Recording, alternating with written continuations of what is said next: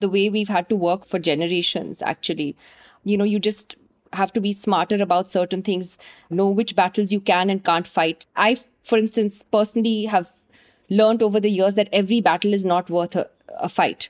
Choose your battles, basically. Choose the fights that you want to have. And when you do choose them well, and then just go all out and say that this is what I want to do, especially as a woman in the workforce.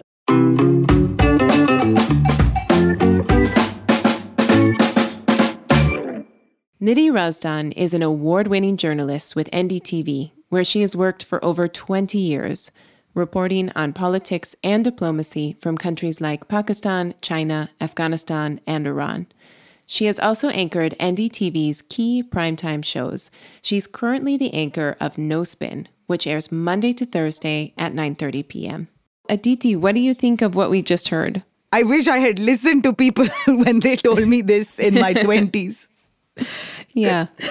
Because, this is one of those things where she is so right. She is so right, is that you have to pick your battles. In my 20s, I was all out. I was all in for everything.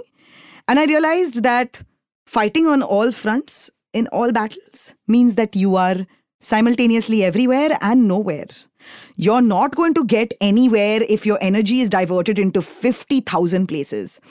But if you put your energy into 1, 2, 3 places and really commit to them and really do them intelligently, then you will get places. I wish I could tell my 20-year-old self that. Not to say that if you pick one battle over the other, that the other is not as important or as legitimate. No, but you still have the power to then put yourself behind other people who are at the forefront of that battle, right? You can be an ally to them. You can be a support to them. You can amplify their voices. There's so many ways to do it. And it also takes off the load. You feel less guilty about it and you get more done. So I think that's brilliant advice. I think so too. And I'm just so excited to talk to Nidhi today as well about her own story, how she's seen roles for women in journalism evolve over time and how to put your voice into conversations and really sort of insert yourself and participate. So let's bring her on. Hi, Nidhi. We are so excited to have you here on Women in Labor today. So thank you so much for joining us. Thank you, Christina and Aditi, for having me. It's so nice to be here. I wonder if we can maybe start with just a bit about your own story. I know that you grew up in a household where you were surrounded by journalism and that you knew what you wanted to do from a pretty young age. But can you tell us a little bit about how you found your way into your career? And I know you've been at NDTV now for more than 2 decades. So tell us a bit more about that.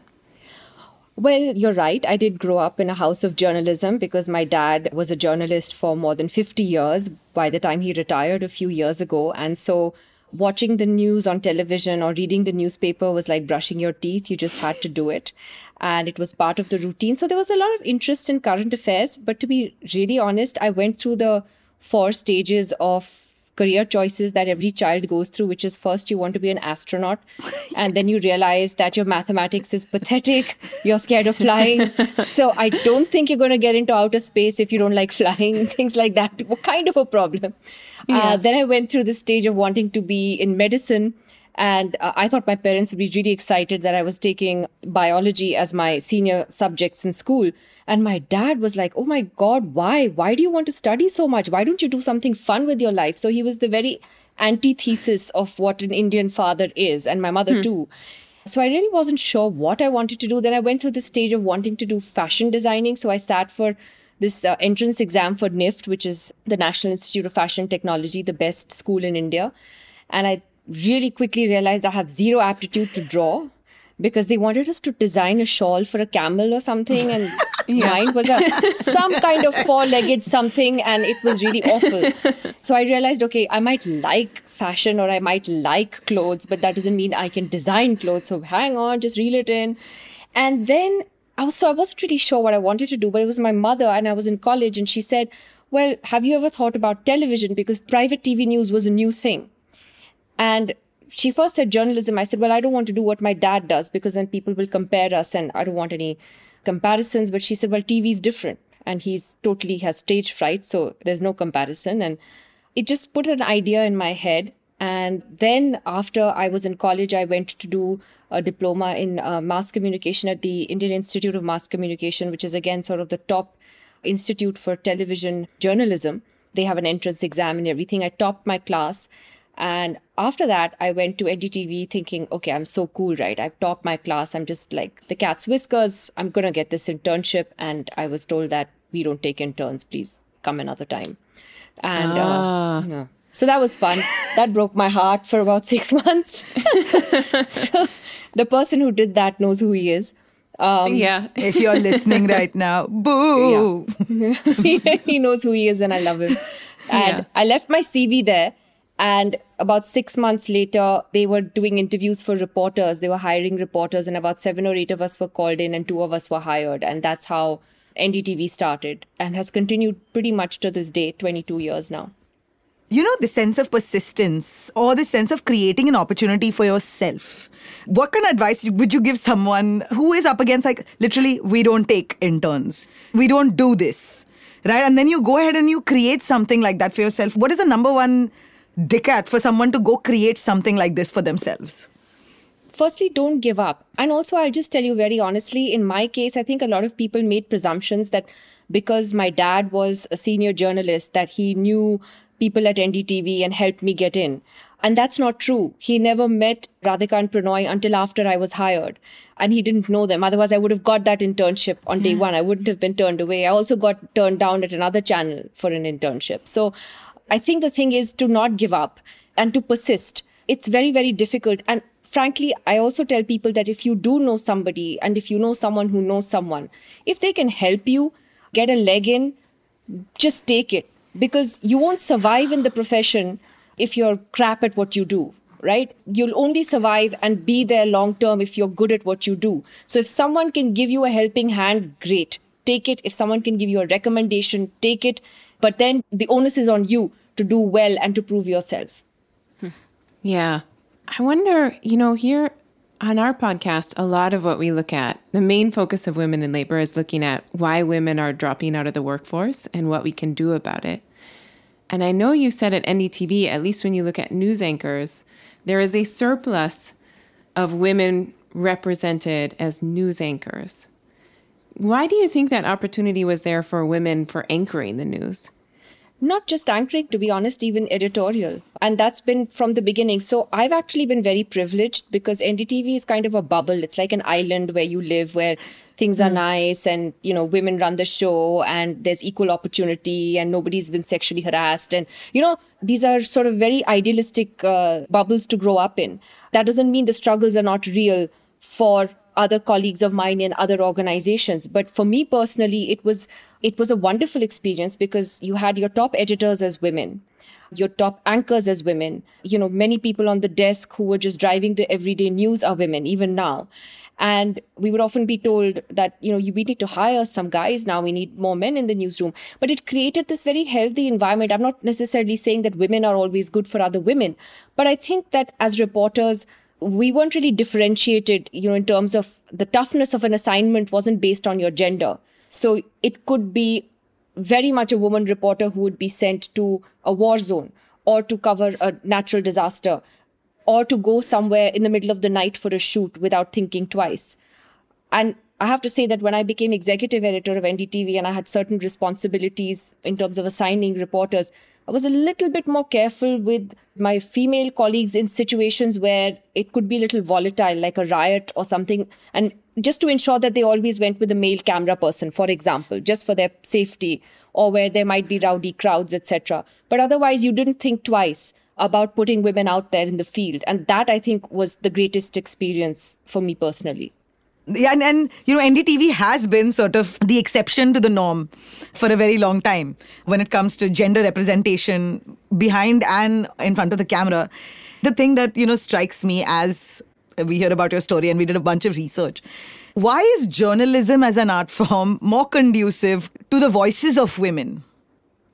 I actually think that's an interesting question because when I joined, I was 22 years old and very idealistic. And it, by the way, wasn't just NDTV that was showing the way as far as women journalists were concerned, frankly, in the print media. So I started covering politics pretty early on. And I was so happy and surprised to see women journalists, political journalists, asking tough questions of political parties and their leaders at their daily press briefings. Those were the days when, people still did press conferences. So, you could ask them tough questions. Ouch. But, they were really amazing. These were these women who came from a much older generation than mine, who I would thank today for having created those spaces for us. Like Nina Vyas, for example, she is a veteran political journalist. And you should have seen Nina, she would be like, tough as nails, in that press conference and say, you're not answering my question and what is this? There were so many others like her who were really pioneers. And I think what's interesting about that generation is that they really faced a lot of resistance from the boys' club, especially political journalism. It's very often a boys' club, let's drink at the press club, a drink at somebody's house. And, these women paved the way for the rest of us. And I have covered, for example, the foreign ministry for years, like since 2005. And some of the top reporters on that beat are women. And they're all my friends, like Suhasini Haider, Indrani Bagchi, who's not a journalist any longer, but Geeta Mohan, Smita Sharma, Maya Mirchandani. So many of them are women. These are the people who sort of have created spaces for the rest of us, to come in. I wonder, a lot of women struggle with putting their voice out there, asking questions, and even say in a meeting, interjecting. You have such a prominent platform where you do that, where you have to really put yourself out there, insert yourself into conversations and get questions in. But I think that this is something universally that everyone who's listening to this have something to learn from, which is, how did you develop that ability to get that question in or put your voice in, especially in, say, a male-dominated space? And do you have any concrete advice for women who are just starting out trying to do that in many different ways, whether that's at home or in their own work? I would say, firstly, I was again lucky because of the work environment, where I work, but also the fact that I had so much encouragement always from my parents. And my father in particular, as a journalist, who never let me think for a second that I was different because I was a woman journalist. I mean, he never saw it in that way. He never batted an eyelid if I was called in the middle of the night to work. And neither did my mother, because she had seen him do it. So for them, it was the same thing. I know a lot of young women reporters who have worked with me, whose parents would get worried, oh God, you've been called to the office at 2 a.m, something you have to fly out for here. And I understand where they're coming from. But I came from that very different background where there was no distinction. But I was still often, yes, I found myself in the beginning at least holding myself back in terms of asking questions. Maybe not so much because I felt it was a room full of men, but you are often unsure of yourself when you're younger. Absolutely. You're not sure if you want to raise your hand and put your opinion. What if people think you're stupid, that what you said is stupid? But it's not. And so I would encourage young women in particular, you have nothing to lose. It's a short life. Raise your hand. Just go for it. Say what you have to say. Nobody is wrong in any situation. People are entitled to look at a story from different perspectives. There's nothing odd about it or silly about it. Don't let anyone or anything hold you back, because there will be people who will try to do that, whether it's because you're a woman or whether they see you as a professional rival. Don't let them hold you back, because you have to see everything as an opportunity to raise your voice. So you must raise your voice. You start with one question in a meeting, but in subsequent news meetings, you ask a little more, and then you push a little more and a little more. So you're just pushing the boundaries with each meeting. You're getting a little more confident. And pitching ideas is never easy for any reporter, whether you're a woman or a man. It's very nerve-wracking. That's all part of life. That's all part of learning. I think a lot of the things we are sensitive about when we're 23, you just realize by the time you're 43 that, oh my goodness, seriously, that upset me.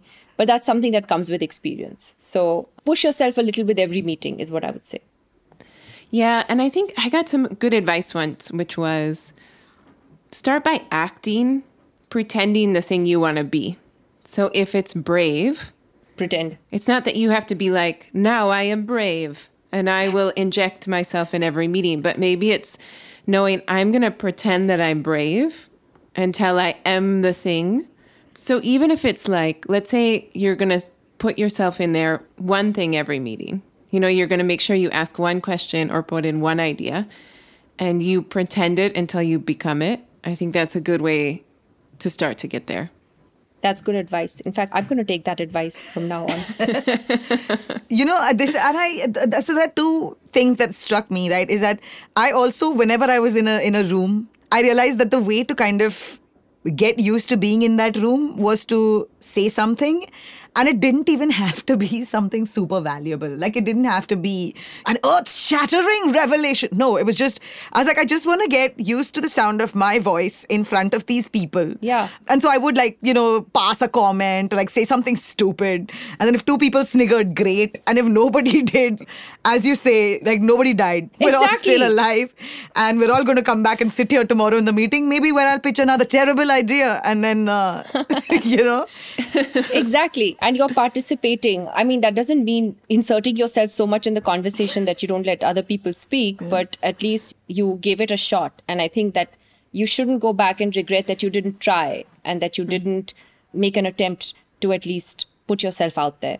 Even if it's to compliment a colleague or to just say that, okay, that's a great idea. Maybe you can do this as well with it, or just a small thing. We're all different people, right? We all have different personalities. Some people are more inward. They're more shy. They find it difficult to raise a voice in a bigger room full of people. But I think you will slowly find that voice once you're confident about yourself, what you're doing, your own ideas.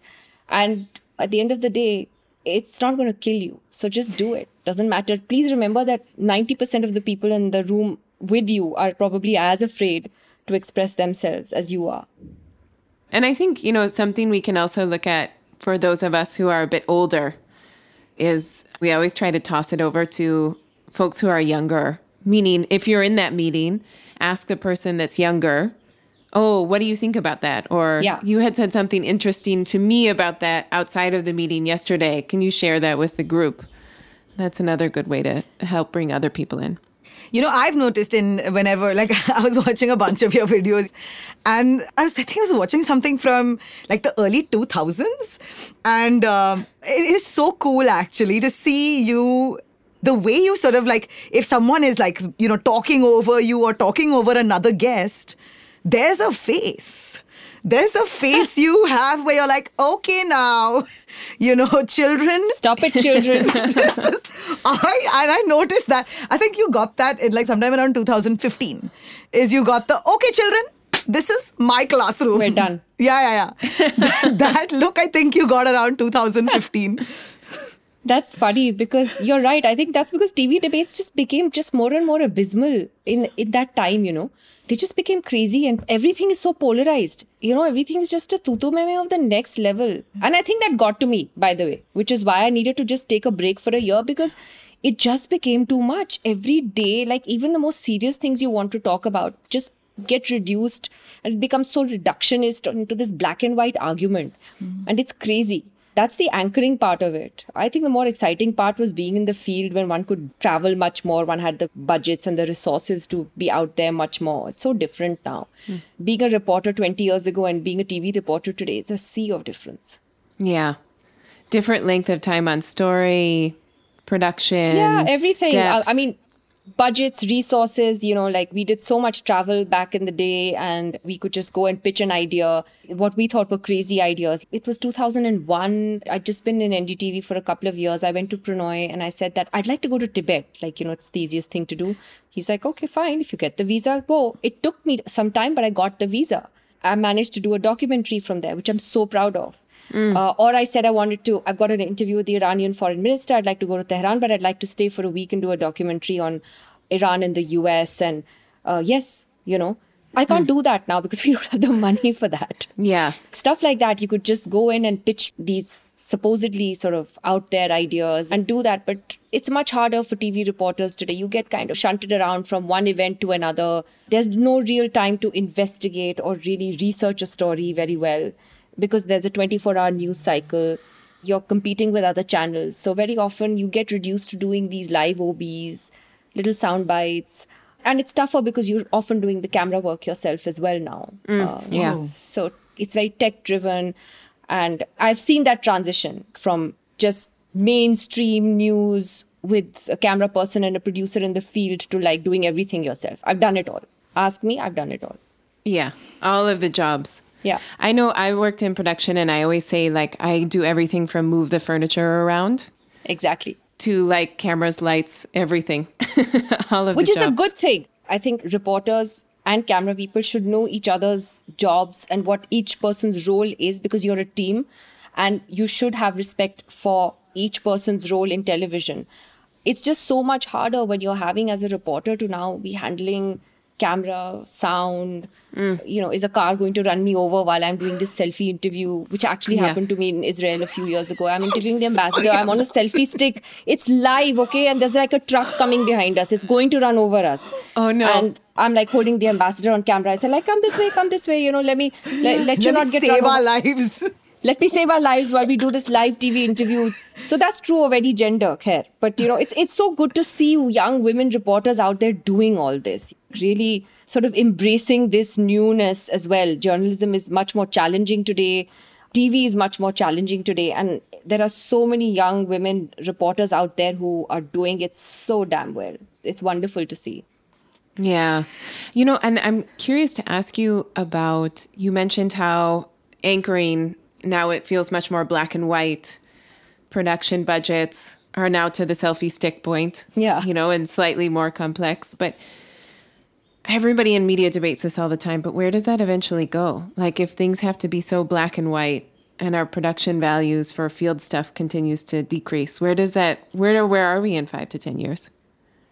Oh gosh, I don't know where I am in 5 months, but genuinely, I just think you have to just sort of play the cards you're dealt with. So if, for example, television in general became very much about ratings and about television debates, then I'm proud that NDTV found its own sort of space within that crazy space that everyone else was doing, where everyone else was pitting communities against each other or Hindus, Muslims and all the rest of it. And we didn't do that. We still did debates, but we did them and we still do them differently. So I think that in life, you can't control everything. You have the cards in front of you.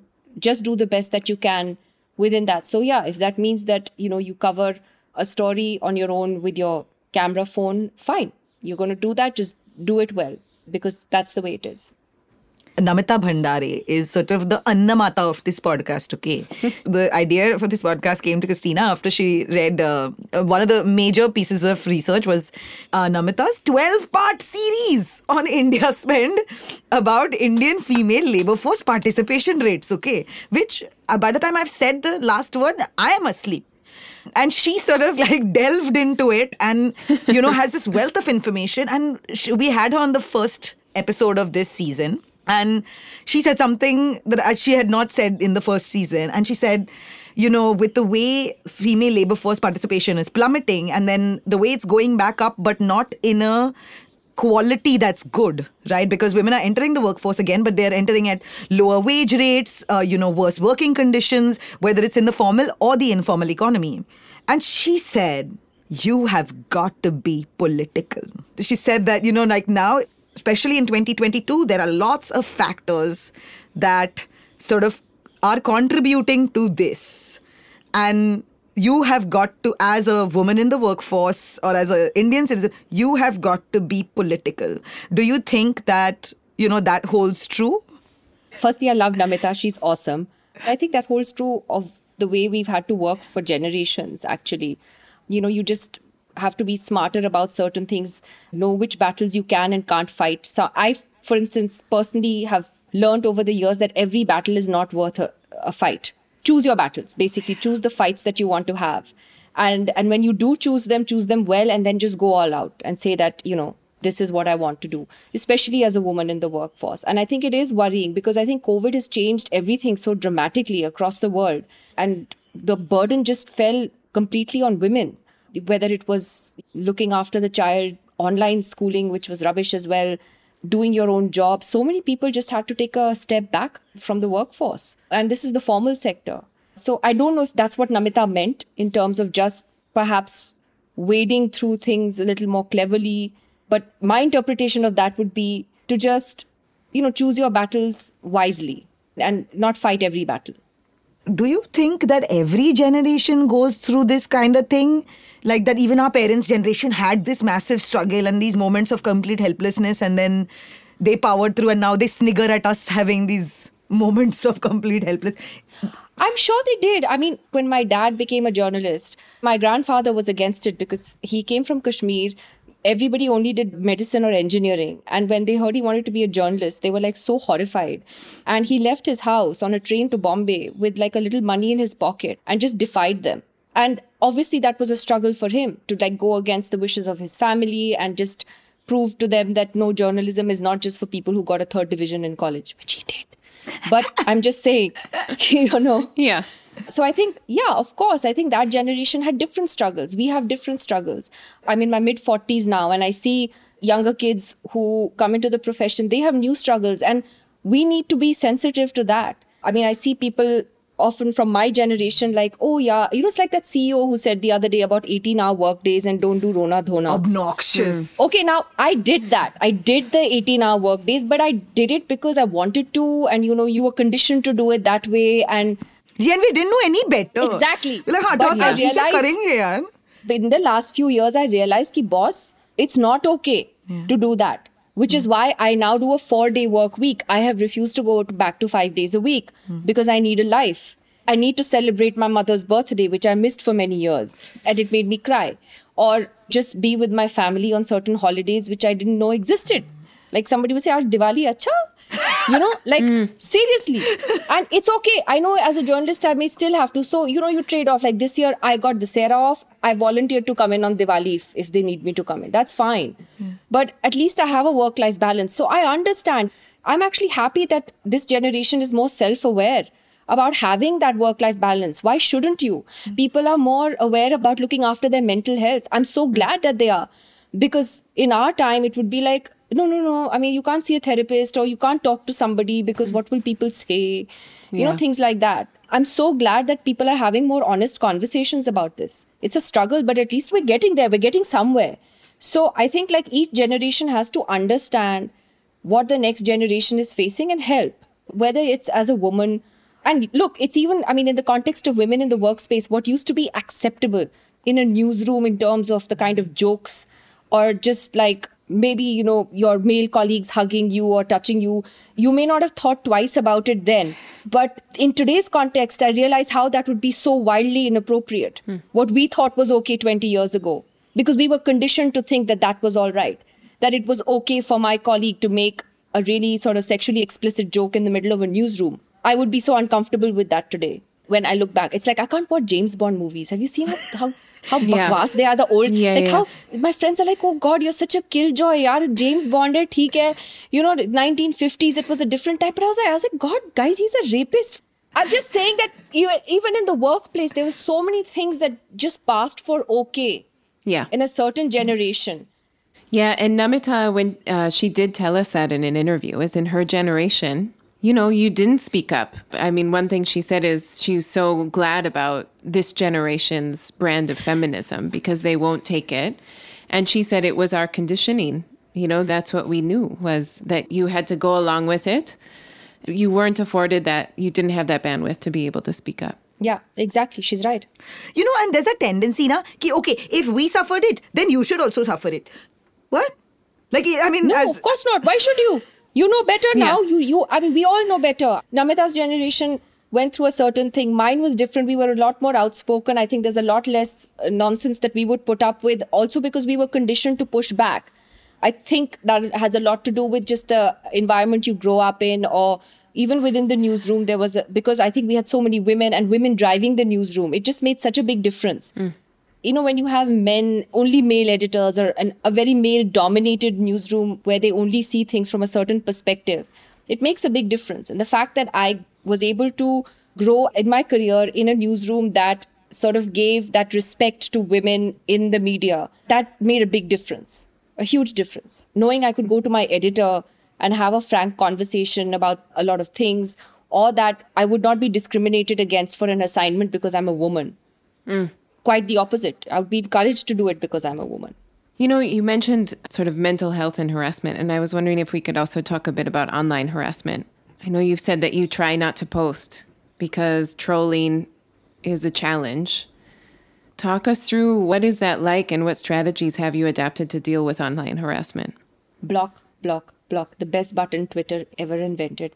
I've said this many times before. I cannot stand social media. I despise it. I loathe it. And the first time I had to go on it was because like every channel was promoting their shows and stuff like that. So we were like, everyone has to create a Twitter account and tweet about their shows. And I was like, okay, fine. And then I just went off it again because I didn't like the harassment. But then all these fake accounts in my name started popping up. And I ignored that also until people started WhatsApping me and saying, Tumne ye bola hai? You said this on Twitter? And I was like, do you really think I would say this? Are you a fool? You've known me for 20 years. So, when people started believing these accounts because they just put your photograph and of course that must be real. It's like my aunt's WhatsApp forwards in the morning. Yeah. And so then, I kept writing to Twitter. They kept pulling the accounts down. But then they reached out to me and said, look, why don't you just get a verified account? And that'll just stop this. And it did. So then once I had it, I was like, okay, let me use it in a way that I do post my own opinion once in a while, but not as frequently as I used to. And online trolling is real. It's nasty. At one level, you do become a little more thick-skinned over time. So a lot of things don't bother you anymore. But sometimes the abuse, the sexism, it's hurtful. Who can pretend that it's not hurtful? And I think the best thing you can do is to try and just not, go to your mentions as much as possible.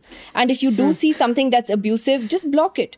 Yeah. That's okay. It's not a violation of anyone's free speech. To all the bhakts out there, I'm sorry, you don't know what free speech means. You are free to give me galis and say what you want on your timeline. I am free to block you. आप जी बोलते जाओ अपने timeline जो आपको करना बोलते जाओ. I'm not stopping your free speech. I have a freedom to not see that nonsense. So it's not good. I think there was one news story that had come out recently. I'm the third most trolled woman journalist in the country. And I actually see what people like Rana Ayub, for instance, goes through. It's at a scale that is 100 times worse than what I face. Because she's a Muslim and she's outspoken and she's a woman. My God. And it's absolutely vile what you go through. And my only advice to anyone and any woman going through this is that you're not alone. We are so many of us who are in the same situation. And just please remember that so many of those who troll you, it's a lot of them are bots and it's just an online organized army. No guesses largely by who.